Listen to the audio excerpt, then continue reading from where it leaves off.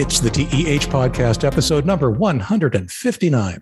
I'm Leo Notenboom of AskLeo.com. And I'm Gary Rosenzweig of MacMost.com.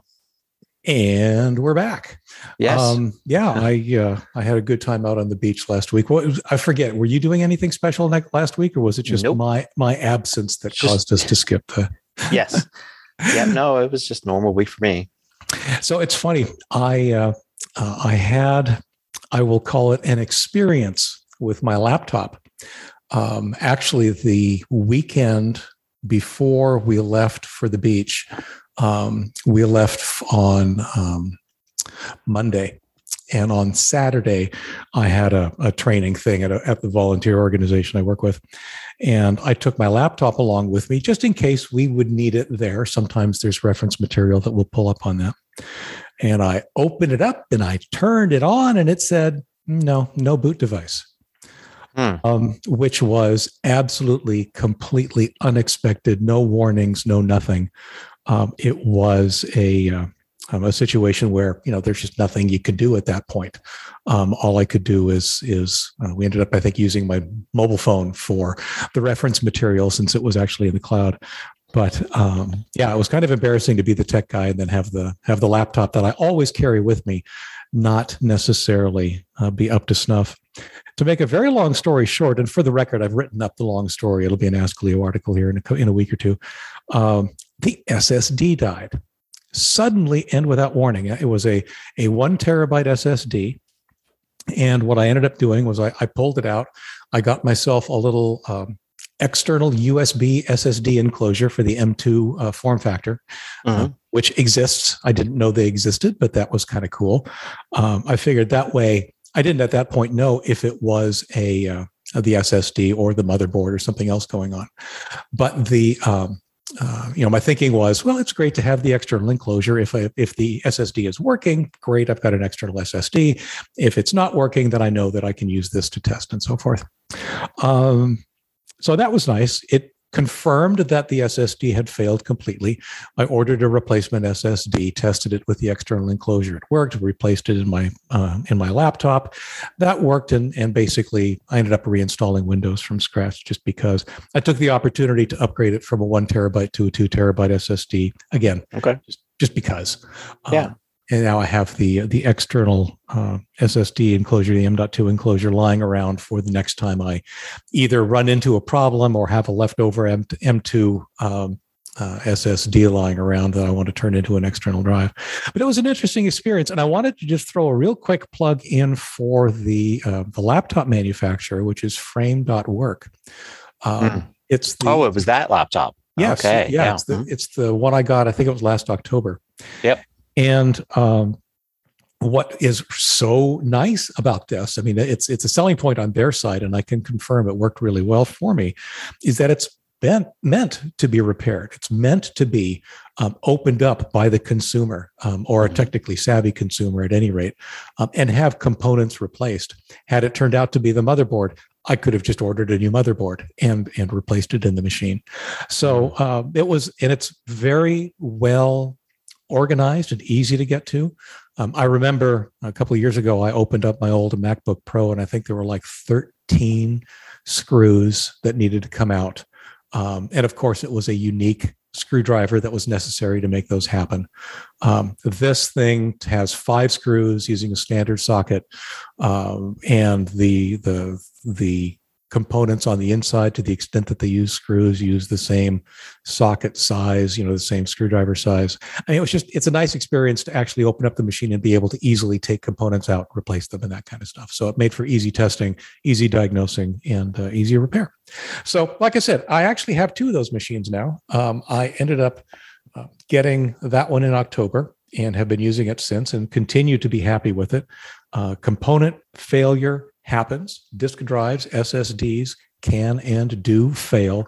As I tell my readers often, they can and do fail suddenly and without warning, and that's exactly what happened to me. But I like the machine so much that I actually ended up ordering a second one when I needed to cycle out one of my older machines to handle things like my scanners and so forth. So I see they've been acquired. Oh, really? Right. Who acquired them? Adobe. On the right at frame.io at the top, it says frame.io is now an Adobe company. It's not frame.io. It's Oh, frame.work. Well, and the strange thing is actually frame.io is a website that I've used before. So it's probably why it came up. Frame.io is actually a really interesting site. I think we have talked about them before, where you can do all your media management for video projects online. I think you've mentioned that somewhere before. Yeah. Yeah, I used it for a big project where I had lots of 4K video.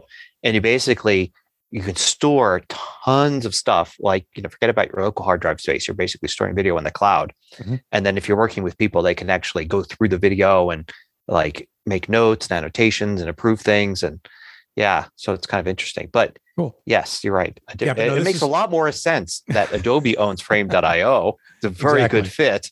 Whereas as opposed to frame.work, which is something entirely different. Frame.org. Yeah. So now frame.work. It's the .work top level domain. Interesting. Frame.work. Yeah. It takes some getting used to, I guess. It's kind of like I own leo.coffee, where .coffee is the top level domain. So same thing here with .work. Anyway, I just wanted to throw that out there. It was, like I said, the timing was horrid because it also meant that I could not take that laptop with me to the beach as I normally do. I ended up taking a Chromebook with me that I had lying around, and that did okay, but there were a couple things that I couldn't do with it. But other than that, I'm still very, very happy with the machine. And like I said, I like the fact that I could repair it.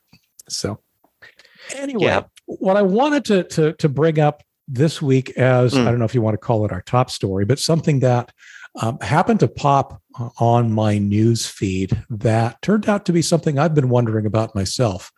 And that is an article on the Washington Post. I think it published probably today, the 29th, maybe yesterday, how Ukraine's internet is still working despite Russian bombs and cyber attacks. If you take a look, we've been in this now for a month, right? The war has been going on for at least a month, if not a little bit more. And we continue to get very valuable information out of the Ukraine digitally. We get videos, we get social media, we get fake news and misleading news at times as well. But the bottom line is that after all is said and done, the internet in the Ukraine has been surprisingly resilient. And it turns out there are a couple of reasons that the Washington Post, at least, theorizes that this might be the case. Interestingly enough, they point out that, well, Russia relies on the internet too. So they want the internet to actually work so that when they get there, they have an internet that works. The other is that, Ukraine obviously understands how important it is for so much of what they're doing that if, say, an internet location, a physical location, that is like a hub for a lot of internet connectivity gets destroyed, one of the things they prioritize is getting out there and fixing it. The other thing, of course, that gets mentioned frequently are, of course, Musk's Starlink satellites, which is also a component of how things are staying as resilient as they are. There are something like several thousand of these dishes spread out across the Ukraine right now. How much they can be shared, I have no idea. How they're being used, I really don't know. But the fact is, it's another way that makes the internet connectivity significantly more resilient. But as I was reading the article, it dawned on me that, in all honesty, the internet was designed for exactly this from day one, right? From 40, 50 years ago when ARPANET started and turned into the internet, things like resiliency and redundancy and multiple path routing were built into the fundamental protocols that we still use today. So that, if your data center over here that has a bunch of important routers to the internet gets taken out, the internet is designed to reroute the traffic. And I think that too is an overlooked component of exactly why things are working much better than I think people expected it to. Yeah, I think some of the reason why we don't know how the Starlinks have been deployed and how they're working is because, you don't want to give away information like that could be Sure. used. Matter of fact, I think that's a lot of why we don't hear about certain things or certain stories we don't hear, because it's an unusual situation from the media standpoint. Usually there are two sides, and one side would have its interests saying we don't want to publicize this, and the other side would have different interests.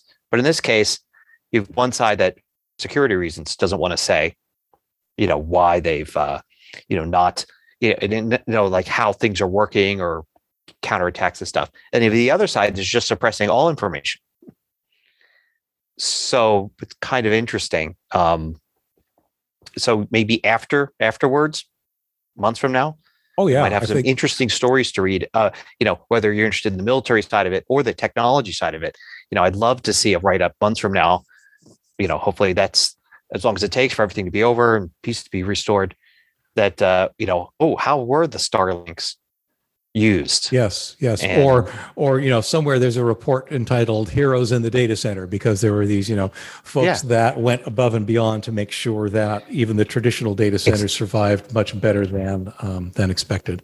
And particularly because we know that in Ukraine there was a thriving tech community. Absolutely. And a lot of really good developers and IT professionals there. So, of course, I'm sure they're all doing a lot of this. And, it'd be great to hear either articles about them or maybe directly from them in the future when it's all over. All the stuff that they did. I know at least you and I think maybe our listener too, will love to know about that stuff. My assumption, one of the things I think that is responsible for the unexpectedness of its resiliency, is that I think until recently, just how heavily invested in technology Ukraine has been was underestimated by the general public. I don't think they realize. I think I mentioned a couple of weeks ago, they kind of still have this Cold War, post-Soviet era vision of what Eastern Europe looks like, and that is definitely not the case for Ukraine. A thriving modern economy and technology is what's going on there. So the fact that they have had really good internet to begin with is in part responsible for the resilience and its ability to continue operating during threats like this. But like I said, I thought that one comment that it's possible that the Russians are intentionally not being quite as destructive as they would want to be, only because once they get there, well, they need internet too, right? They rely on it just as much, if not more. So it's an interesting dynamic. And like you said, it'll be interesting in several months to find out what stories and analyses of it all come out. Yep. Speaking of things that started many years ago and are now amazingly in fruition, you mentioned something here about podcasts. Yeah. So I saw a story Willing to on The Verge about how there are a lot of news podcasts about Ukraine right now, about the situation. And, as a news delivery mechanism, podcasting is kind of interesting because, of course, TV has the immediate thing, right? They can breaking news, they can go right in and, here's what's happening right now live. Mm-hmm. Podcasting doesn't have that, but a lot of news doesn't have that. Newspapers never had that.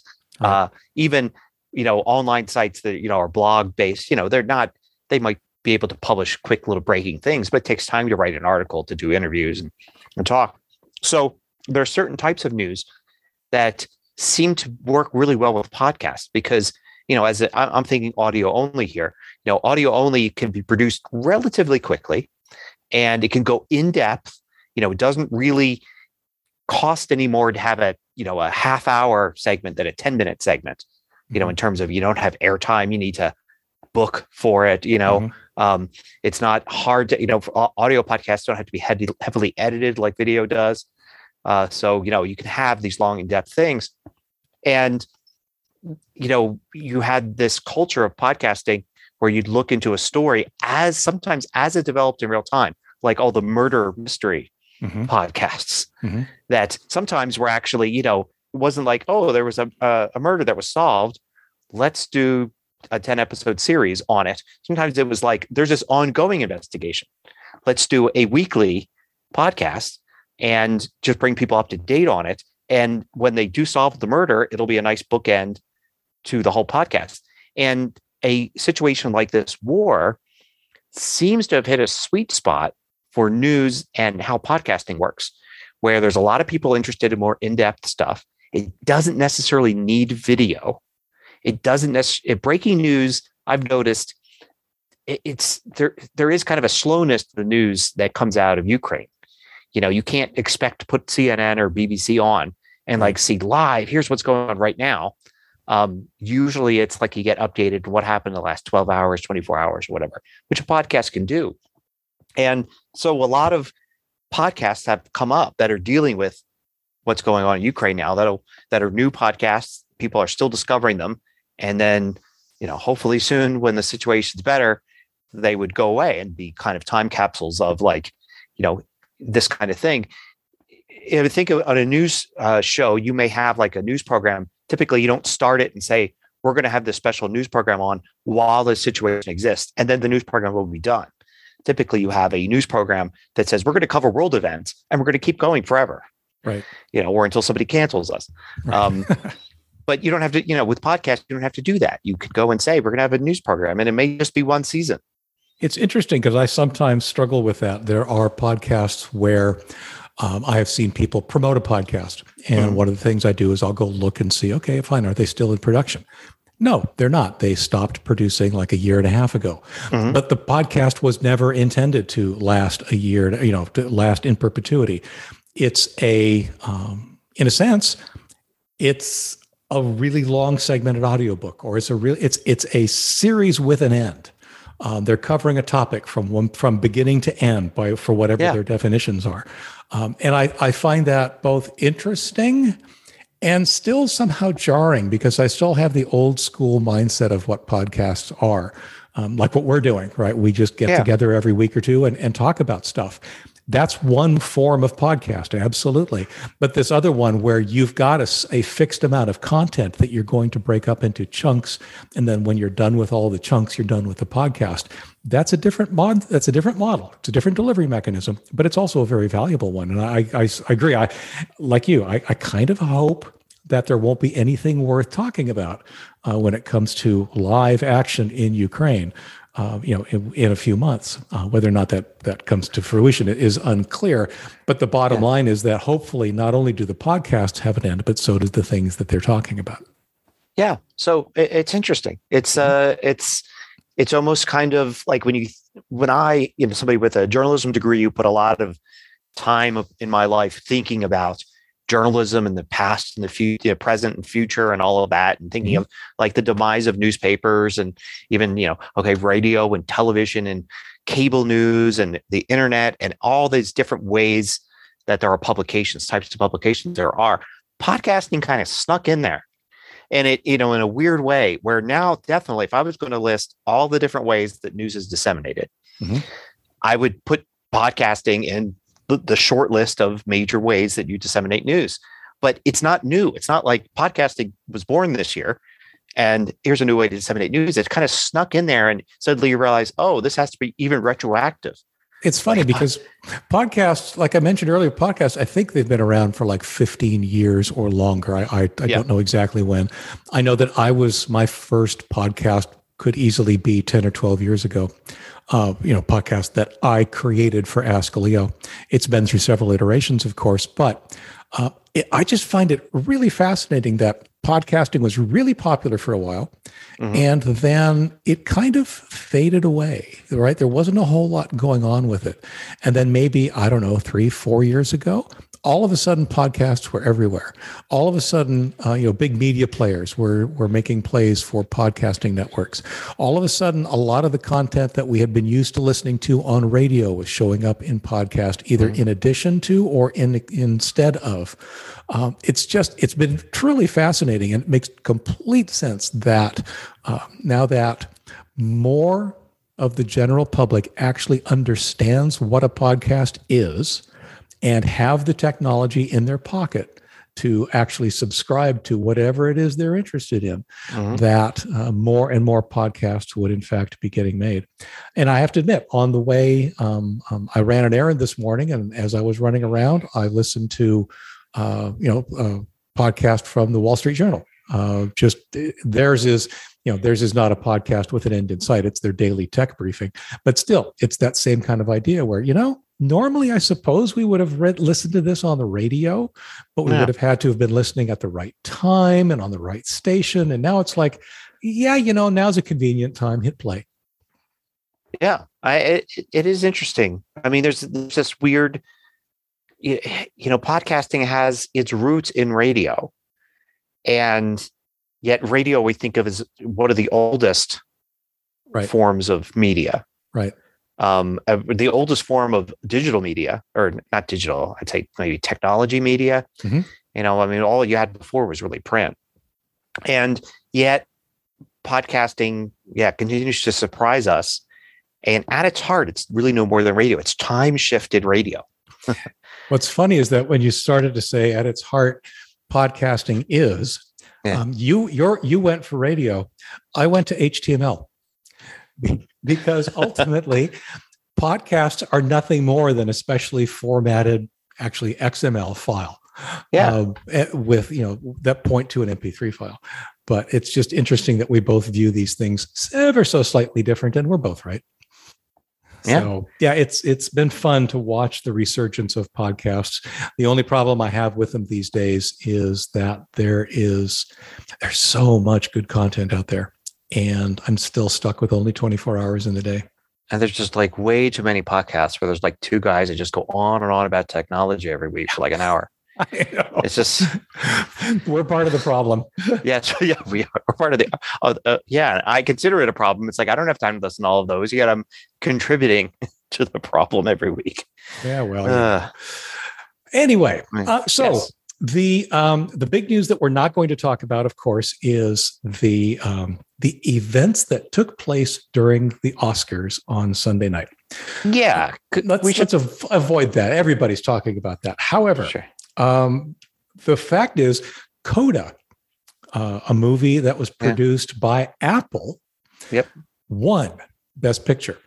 And that made the New York Times. I've got a link to, again, an article from today's New York Times about that. And it is the first time a streaming service has captured Best Picture at the Oscars. Yeah, not Netflix, not Amazon, not any of those others. Apple came in and out of nowhere in a couple short years. I don't know that I'd say out of nowhere, except that, all of them, when you talk about Amazon Prime and Netflix and even Hulu a little bit, HBO Max, Apple, they all kind of came out of nowhere in recent years. Well, I mean, right? Netflix and Amazon have been around a lot longer and trying a lot longer to be like, let's produce Oscar-worthy films. Right. So it's kind of surprising that they attempted and hadn't quite gotten that prize yet.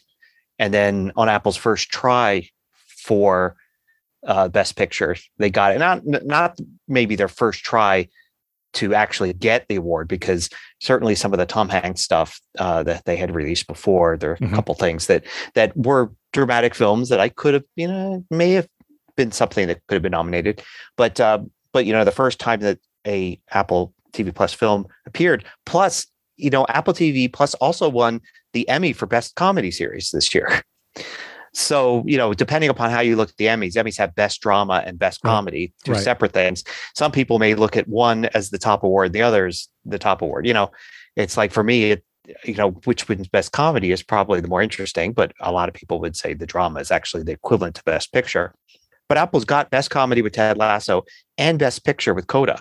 Right. So there's, we talk about like when stuff goes wrong at a technology company, somebody's getting fired, well, some stuff goes right like this. You got to hopefully think somebody's getting a bonus. Yes. Oh, yeah. I'm sure the board of directors at Apple is very happy with the people they put in charge of Apple TV Plus. But it's kind of interesting because the New York Times column actually goes into why is Apple doing this? What's their reasoning behind this? As a corporation, why are they spending so much money on this? Because they're not, the revenue they're getting is the, what is it, $5 a month subscription from Apple for Apple Plus TV. 10. Yeah. Is it 10 now? Yeah. Oh, no, it's always been 10. Oh, okay. For Apple TV Plus. Yeah.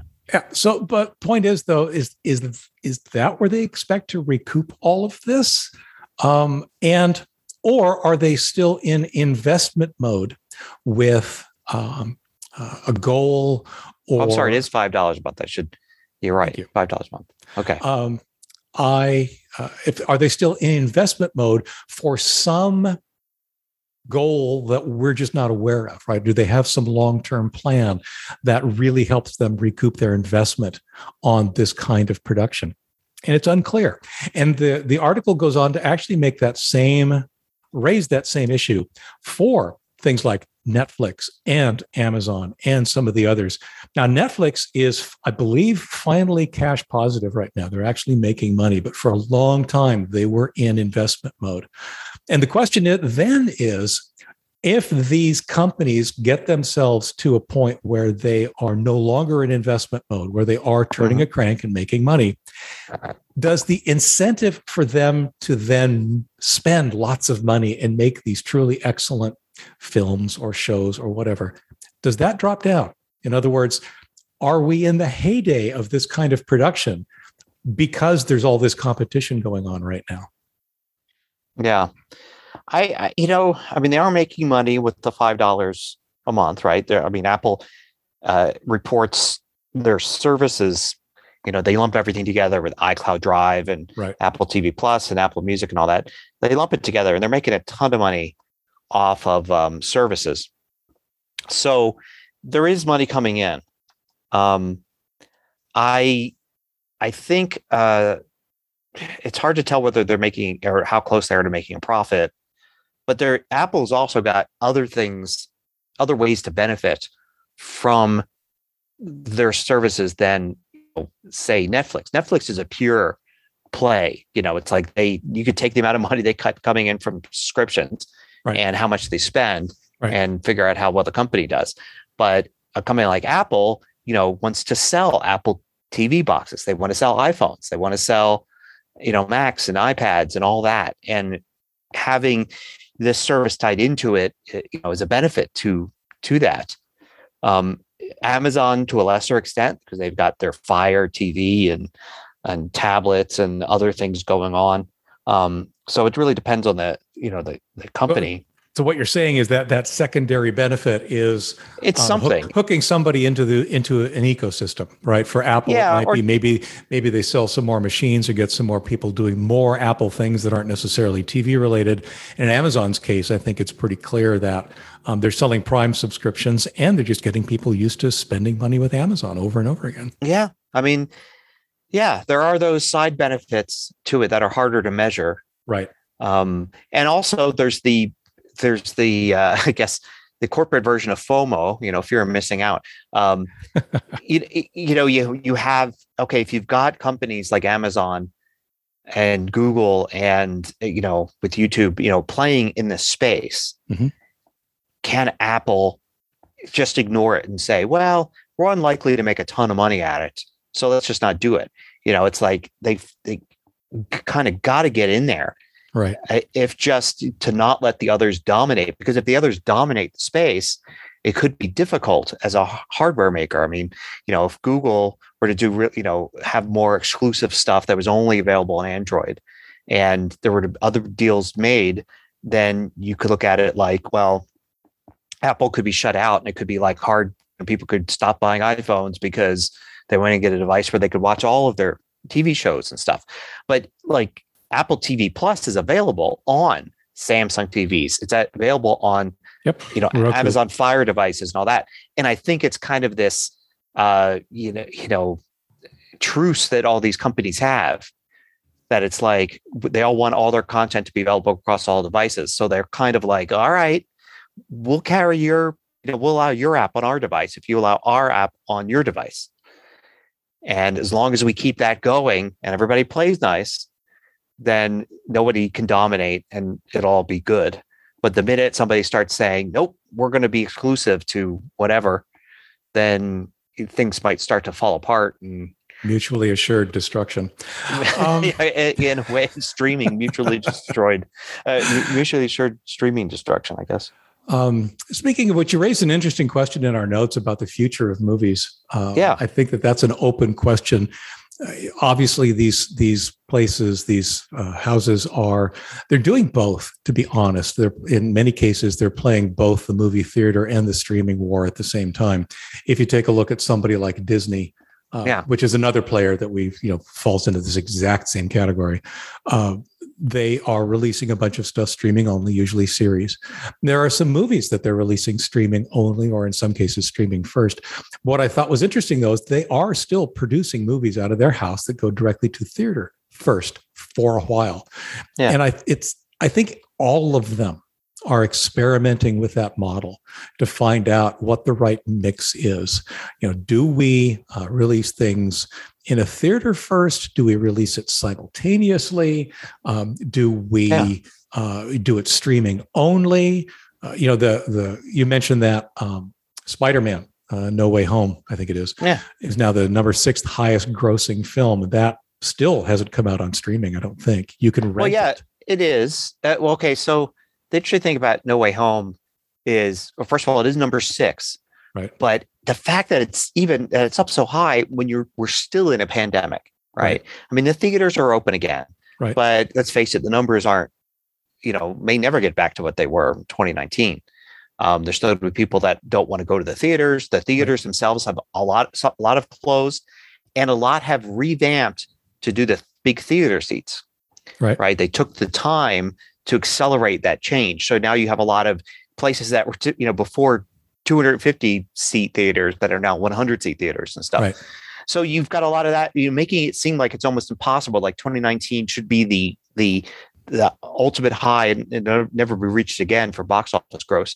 And have Spider-Man rocket up to number 6 during this is incredible, and showing that going to movie theaters isn't necessarily dead. Oh no, not at all. But it is, so you have two mixed signals. You've got a lot of shows going straight to streaming, even big ones like Dune, which was both theaters and streaming. Mm-hmm. Spider-Man, actually, so we streamed it, but the deal was that it's still in its buy stage, right? So you can buy it to stream. Now, it's $20.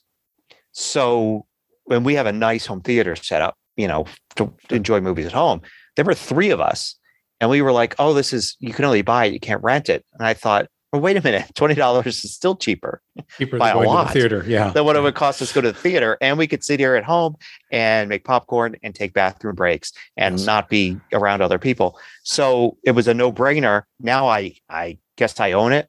I could watch all the bloopers. Actually, we did watch the bloopers afterwards, which we couldn't have seen if we paid more money in the theater. We would not be able to see the bloopers. Interesting.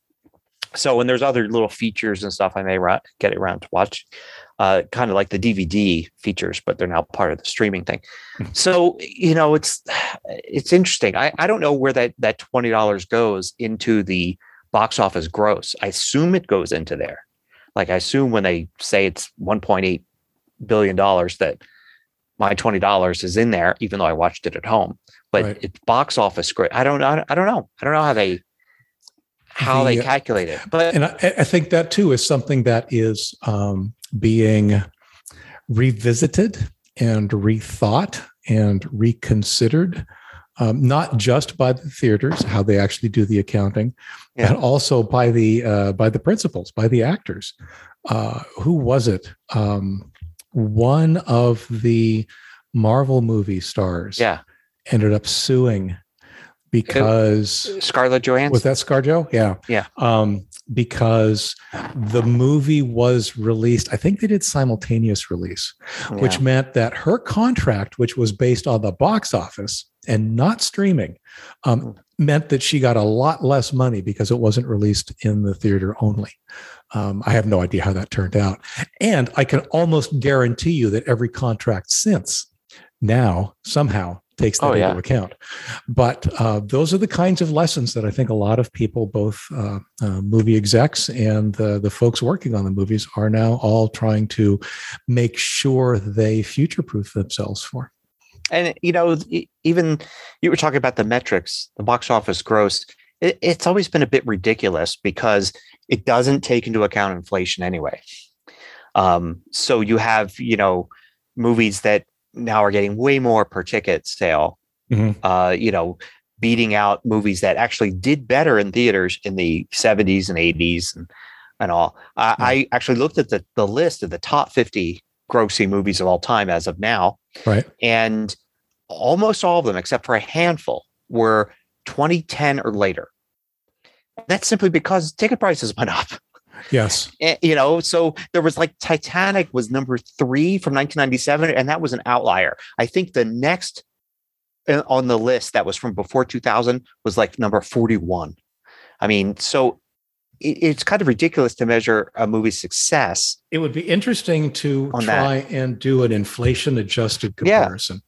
Yeah. Or I think that would be a little bit more raw accurate. ticket sales. I mean, I'd go with raw ticket sales as something that's not as complex. I mean, if people want to go and see a movie over and over again, sure, those should count, right? That should be a thing where, hey, that movie was a sensation. People went to see it 2 or 3 times. But, just count each time somebody buys a ticket as one, and then have box office ticket sales instead of gross as the metric. And then I wonder, though, more interesting list. Population changes, though. There's that. But the other thing is that then incentivizes the studios to underprice the tickets to get more people in the theater. Good.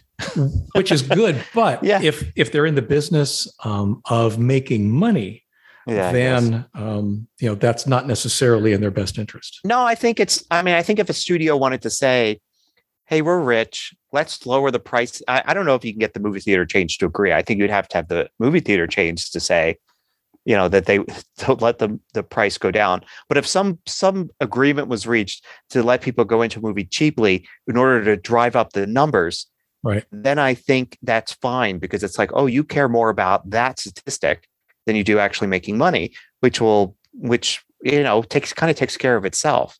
Yeah. The ones that want to care about the money will care about the money. And the ones that want to care about how many people saw their movie will care about that. And I don't think it would happen, though. I don't think the theater chains would, but like if a company said, hey, we want to charge $10 a ticket across the board, I think the theater chains would say, yeah, that's nice, but we're not doing that. But I do think an inflation adjusted comparison is still possible. It would be very, very interesting to understand. I have to admit, we have not been in a movie theater in probably 2.5 years now. And we would, if our schedules lined up with a couple of friends that we normally do this with. But I'm really, really appreciating being able to watch movies at home when they're released. Yeah. I think it was last year and a half ago when I think it was Wonder Woman 1984 was one of the first ones to actually do it simultaneously. And for me, it's a slam dunk. I stream it every time. That's just, like you said, it's your own space, it's your own schedule, it's your own food, it's your own bathroom break. It just makes so much more sense. There are some movies that I would want to see on a bigger screen, but those, there aren't as many of those as there are simply good movies being released. Yeah, I've only seen one movie in a theater since March 2020. And I do miss it because I used to go a lot. And I think for me, the difference is I do like being at home and having my own home theater experience. And there's a lot of nice things.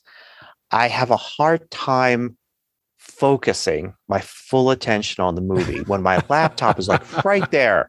I mean, I think I went, with Spider-Man, I went the first half of the movie without touching my laptop. And then maybe I broke down for about 10, 15 minutes just to see what was going on and check my email. And then I got back into the movie. But in a movie theater, what's nice is for me, you sit down and no matter what's going to happen, if it's going to be good, bad, if I hold my attention or not, I'm just not going to do anything else except watch the movie. Complete immersion. So I get a benefit out of it, even if it's like, well, it wasn't that good of a movie, but the cinematography was nice or the acting was really good. Yeah. Whereas I don't get that at home. If it is not a good movie that holds my attention, I'll miss out on the parts that are actually good. So I'll definitely be going back to the theater starting gradually this year, I think. It's funny. 9 times out of 10, I reach for my laptop when it's like, that person looks really familiar. Where do we know that? Oh, yeah. Well, but you know what? That's why there's a shortcut to IMDb in my. Well, but I like, it's the kind of the challenge of you sit there and you're like, that person looks really familiar. It'll come to me. And at home, it's like, no, it won't come to me because I'm going to look at my laptop right now. But in the movie theater, I might get the satisfaction of 20 minutes later when I see them in another scene saying, oh, I know who they are. I got one for you coming up a little later when I talk about movies. And that just blew me away when I did the IMDb lookup. It's one of those no way kind of situations. Okay. Anyway, so it's been interesting to see what's going to happen. I am the fact that Apple won an Oscar is actually honestly no surprise to me. I think that we are honestly in a kind of a golden age of TV, movie, series, video production. Because there's just so much really good stuff out there right now. Right. Once again, I'm limited.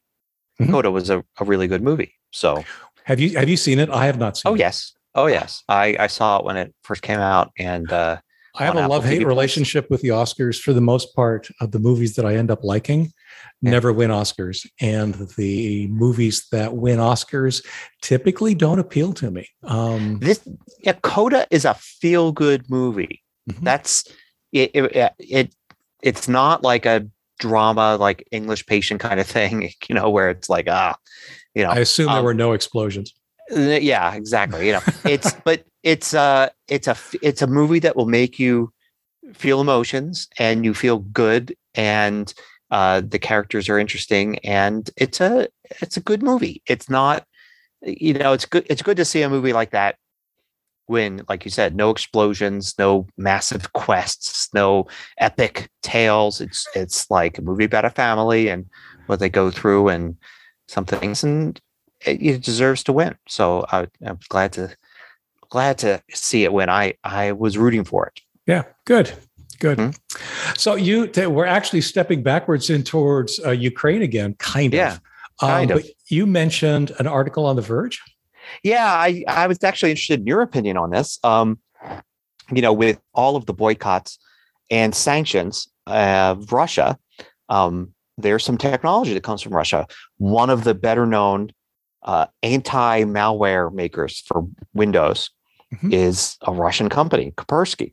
Yeah, is that how you say it? Yes. Yeah, and I've heard different things over the years. I just know, if not being a Windows guy, if I was asked to name 3 anti-malware pieces of software, that would have probably been one of the 3 I would have named. Now, the U.S. government added that software to its list of national security threats. Right. In other words, any U.S. government or U.S. government related companies are not supposed to use that software anymore.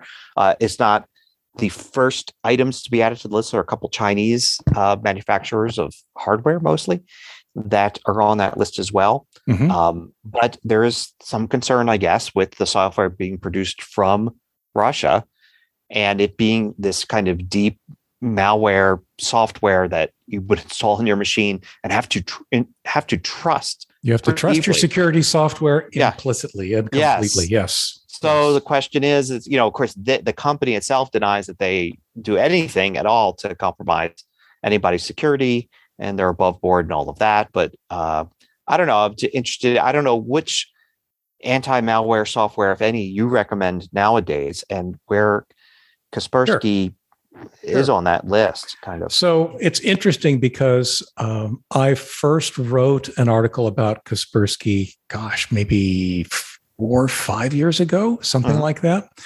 The concerns about them being of Russian origin actually turn out to be nothing new. There have always been concerns, claims. I don't even know what else to call it.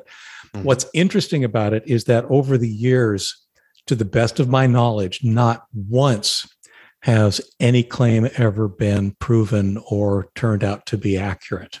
So my sense for Kaspersky specifically is that, yeah, you know what? There's a pretty good chance that the company is doing everything right. They are walking the talk, and that talk is that they're not puppets of the Russian government. I don't know that for a fact. Nobody can, but that's my sense these days. However, and I did update that article, by the way. It's askleo.com/28269. How safe is Kaspersky Internet Security?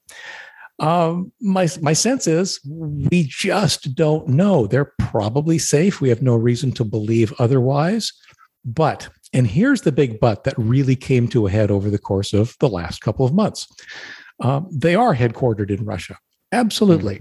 So that kind of implies that the Russian government, Putin specifically, has an inordinate amount of power to potentially force Kaspersky to do something that they might not currently be doing, that they might not want to do, but they might have to do in order to remain viable or potentially even alive, for all I know.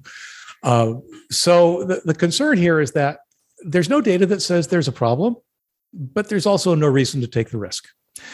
Certainly, the U.S. government, I think, is taking a prudent step by disallowing Kaspersky on their machines, because if you think about it, if something were to happen, if somehow Kaspersky were to be compromised in that way, yeah, they're going to target the U.S. government right away. It's like number one on their hit parade.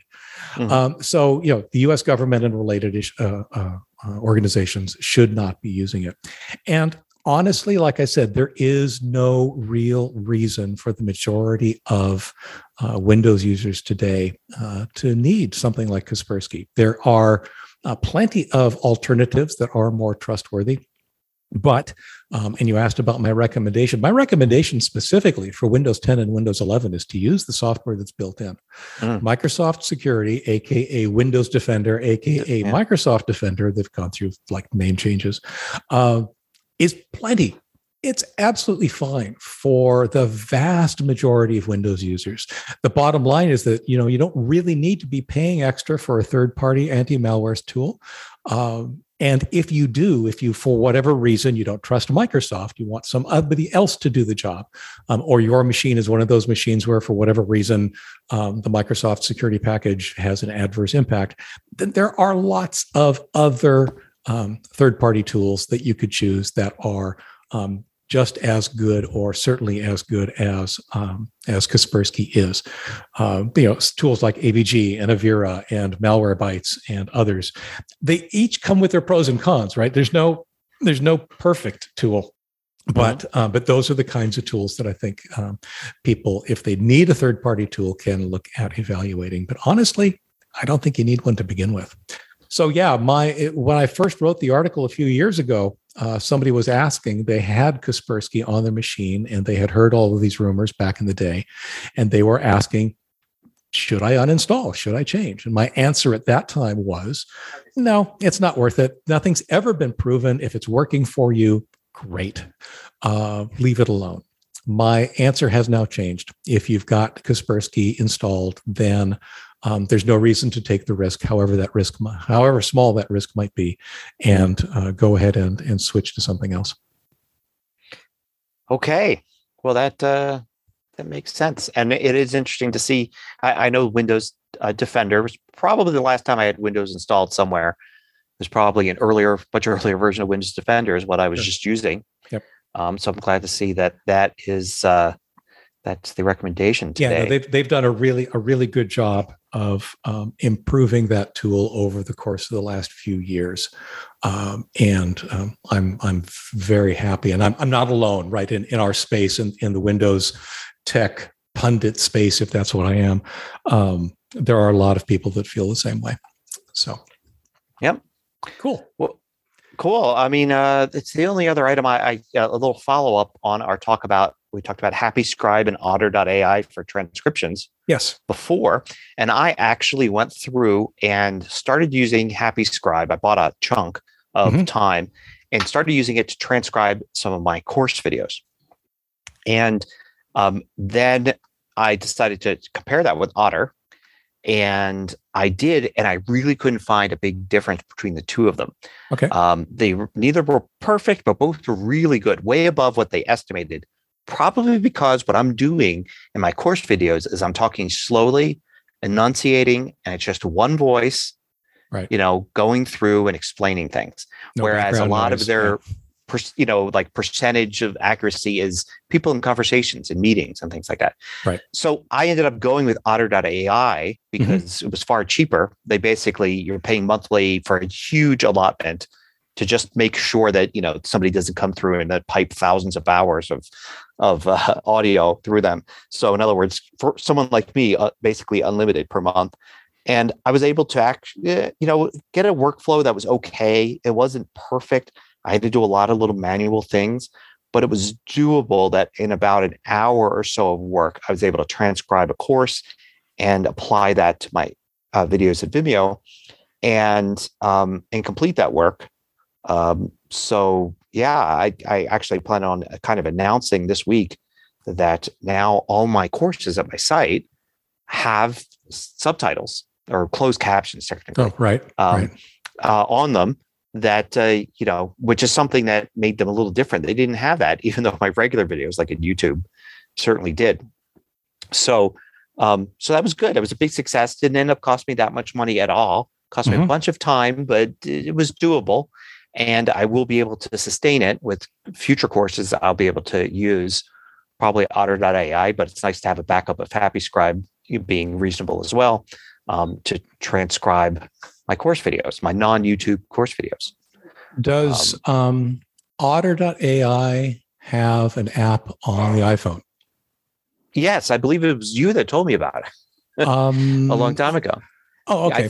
The reason I mentioned that is because I, of course, grabbed a copy of it again once you reminded me of it, and have been playing with a little bit as well. And remember last week I said that the recorder app on the Google Pixel allowed you to just, record, and it would transcribe in real time right in front of you.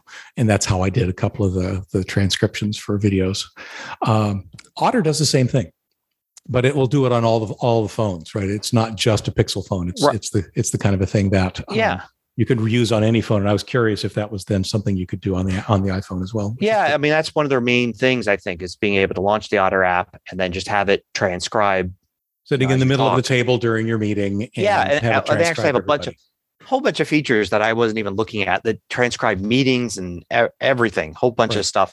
And, my use is a fairly niche use of transcribing, course videos. Right. But it worked out. So just to follow up on that. Cool. And, so you have been watching the new Halo series? So, yes, last night we watched the first episode of Halo.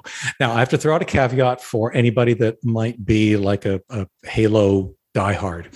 I've played the game once or twice on an Xbox. And it's an engaging game. It is clearly a time sink. It is clearly something that you develop your manual dexterity for the game over time. It's a classic thing where you learn how to do what you need to do to survive.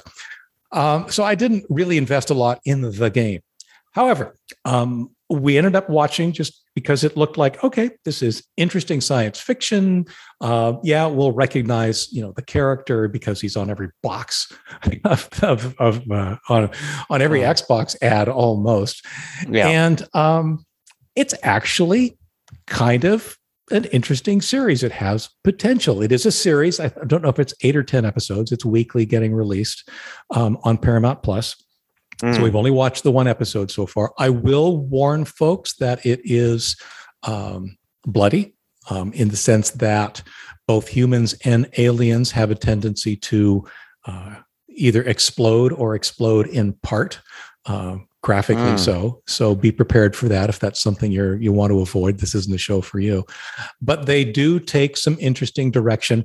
Now, I mentioned earlier that there was an IMDb scenario here. It was like, one of the characters, I'm not even going to say who, one of the characters shows up, and we look at him and say, he looks familiar. He looks vaguely familiar. And it was one of those things where, okay, fine. This is why I have my shortcut to IMDb. I looked up Halo, looked up the character, didn't recognize the name, didn't recognize the profile picture per se, but those are often misleading anyway. And went and looked at his filmography and down and down. So have you watched Orange is the New Black? Yes. I challenge you to recognize this character from that show. I will say nothing more. Do you plan to watch Halo? Well, Paramount Plus is like the one service. Oh, you don't have it right now. Okay. If I were to subscribe to Paramount Plus, I think I have everything. But you're in the situation I'm in. It's like, okay, dang it, Star Trek is there, so I have to have that. Yeah, I mean Paramount, and then there's a couple of things I want to see on Paramount Plus, and this is what happened. It used to be that Peacock and Paramount Plus were the two I were missing, and then I gave in, and now it's like, we'll do Peacock for a couple months, but nope, there's other things, and there's new stuff, and all of this, and now so yeah. Well, if I'm just going to hold back because I suspect that you kind of like the same sci-fi-ish things that sure. I do. If you fall off that cliff and end up subscribing, you end up watching Halo. Like I said, just keep an eye out. It's funny. It's one of those things where I looked at him and I looked at the listing and I like, yes, okay, now I see it. And my wife basically said many times, no way. And indeed, it's him, but it's not. It's funny. It's really funny. Anyway, they're enjoying it. So I'm looking forward to seeing more episodes in the coming weeks. It was cool. Yeah. And I, the funny thing, of course, is I am that diehard Halo player that I've played every Halo, including the most recent one on the Xbox. So it's kind of funny that the critique that I've heard on the series is that the main character, Master Chief, feels different. He's not the same character, if you will, as he is in the game. His I don't know if it's his attitude or his motivations or whatever. So if your expectations are that it's the game transcribed to a series, then you'll probably be disappointed. However, if you are interested in, it's the way I described the Hobbit trilogy movie. Yeah. It's a bunch of really familiar characters in a really familiar universe telling a completely different story. And that actually, I think, probably applies here then too. There'll be very, very familiar things about the show, but again, it may not map directly to gameplay. All right. Okay. Well, I will see it one day, I'm sure. Oh, sure. Yeah. For me, I read a book this week I want to mention. John Scalzi, of course, is a well-known sci-fi author. I enjoy a lot of his books, and it's one of those things where I was like, "Oh, I'm done a book. What should I read next?" And that was the day that this new book was released, and I was like, "Oh, okay." And I ended up being one of the first people to read it, just because I happened to catch it on the day it was released. It's called The Kaiju Preservation Society, and very light science fiction thing where that involves things. It actually involves the modern times, as in like COVID and the pandemic are actually happening. Mm-hmm. And but there's also this other world that people travel to where kaiju exist. Kaiju being basically a general term for Japanese movie monsters, aka Godzilla. Oh, cool. And it's and his stuff is always very light and has a little bit of humor, and his designated audible, reader is always Will Wheaton for all of his books. Oh, okay. And so, that adds a lot to it as well. He's great. And, it's a kind of thing where, sometimes when I get a book that's 6 or 8 hours long, that's a 2 weeks or 3 weeks for me, depending on what I'm doing. But a John Scalzi book, usually it's like 3 days, because I'll take every moment I can to listen to another little bit of it. And and stay up late listening to it because I want to find out what happens next, that kind of thing. Cool. Very cool. Yep. Let's see. As always, we have no sponsors other than ourselves. So we basically blatantly self-promote a couple of our own articles. The interesting one that I want to point people at this week is, how do I downgrade Windows 11 to Windows 10? Well, it's interesting. Microsoft makes it really, really easy if you do it fast enough. And if you don't, it's really, really hard. So it's one of those things you want to walk into understanding that. Certainly, it's possible to go back to Windows 10. It's just how much effort do you really feel you need to put into it? My recommendation across the board is to learn to live with 11 if for whatever reason it rubs you the wrong way, because that clearly is going to last longer than 10. But if you can't, or if you have other reasons that you need to roll back to 10, it is possible. It just may or may not be easy. That's askleo.com/143948.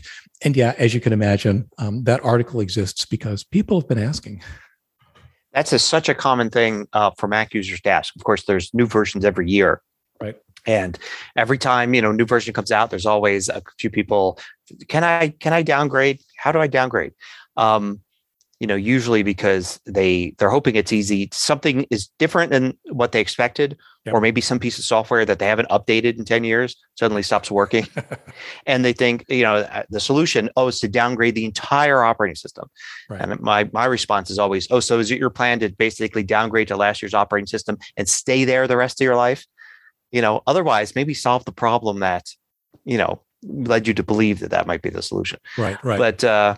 But yeah, that's why I was laughing. For me, I did an interesting video on 5 reasons why keeping your passwords in notes or a document is a bad idea. I've done some recent videos on storing passwords, using password managers. And then I got a lot of comments of people saying, I just prefer to put them in a document. I prefer to put them in a note. All the time people say, of course, that they're encrypting that document or note. And I give 5 reasons why. And I could have been really clickbaity on the headline here, because it could have been 5 reasons why keeping your passwords in notes or documents is a bad idea. And it's not what you think. Because every time I would say something like that, the initial response always is, but they're encrypted, right?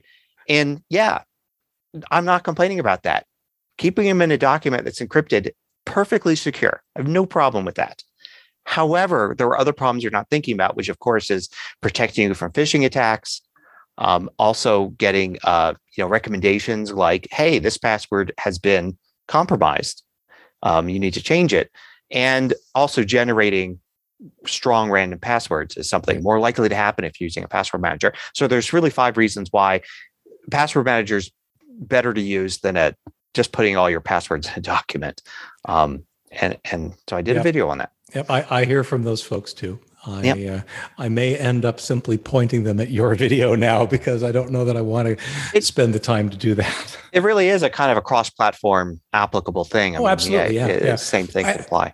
You do the same thing I do, right? We talk about, I talk about Windows, you talk about Macs, but there's the Venn diagram of things that we talk about has a lot of overlap in internet generic stuff. Yep. Be it websites or passwords or all that kind of stuff. So, yep. All righty. I think that pretty much does us for another week, don't you think? Yep. Sounds good. As always, the show notes for today's show are out at tehpodcast.com/TEH159. If you've got a comment or a question, you are more than welcome to leave a comment on the show notes page. We do look at those. Thanks, as always, for listening, and we will see you here again next week. Take care, everyone. Bye-bye. Bye.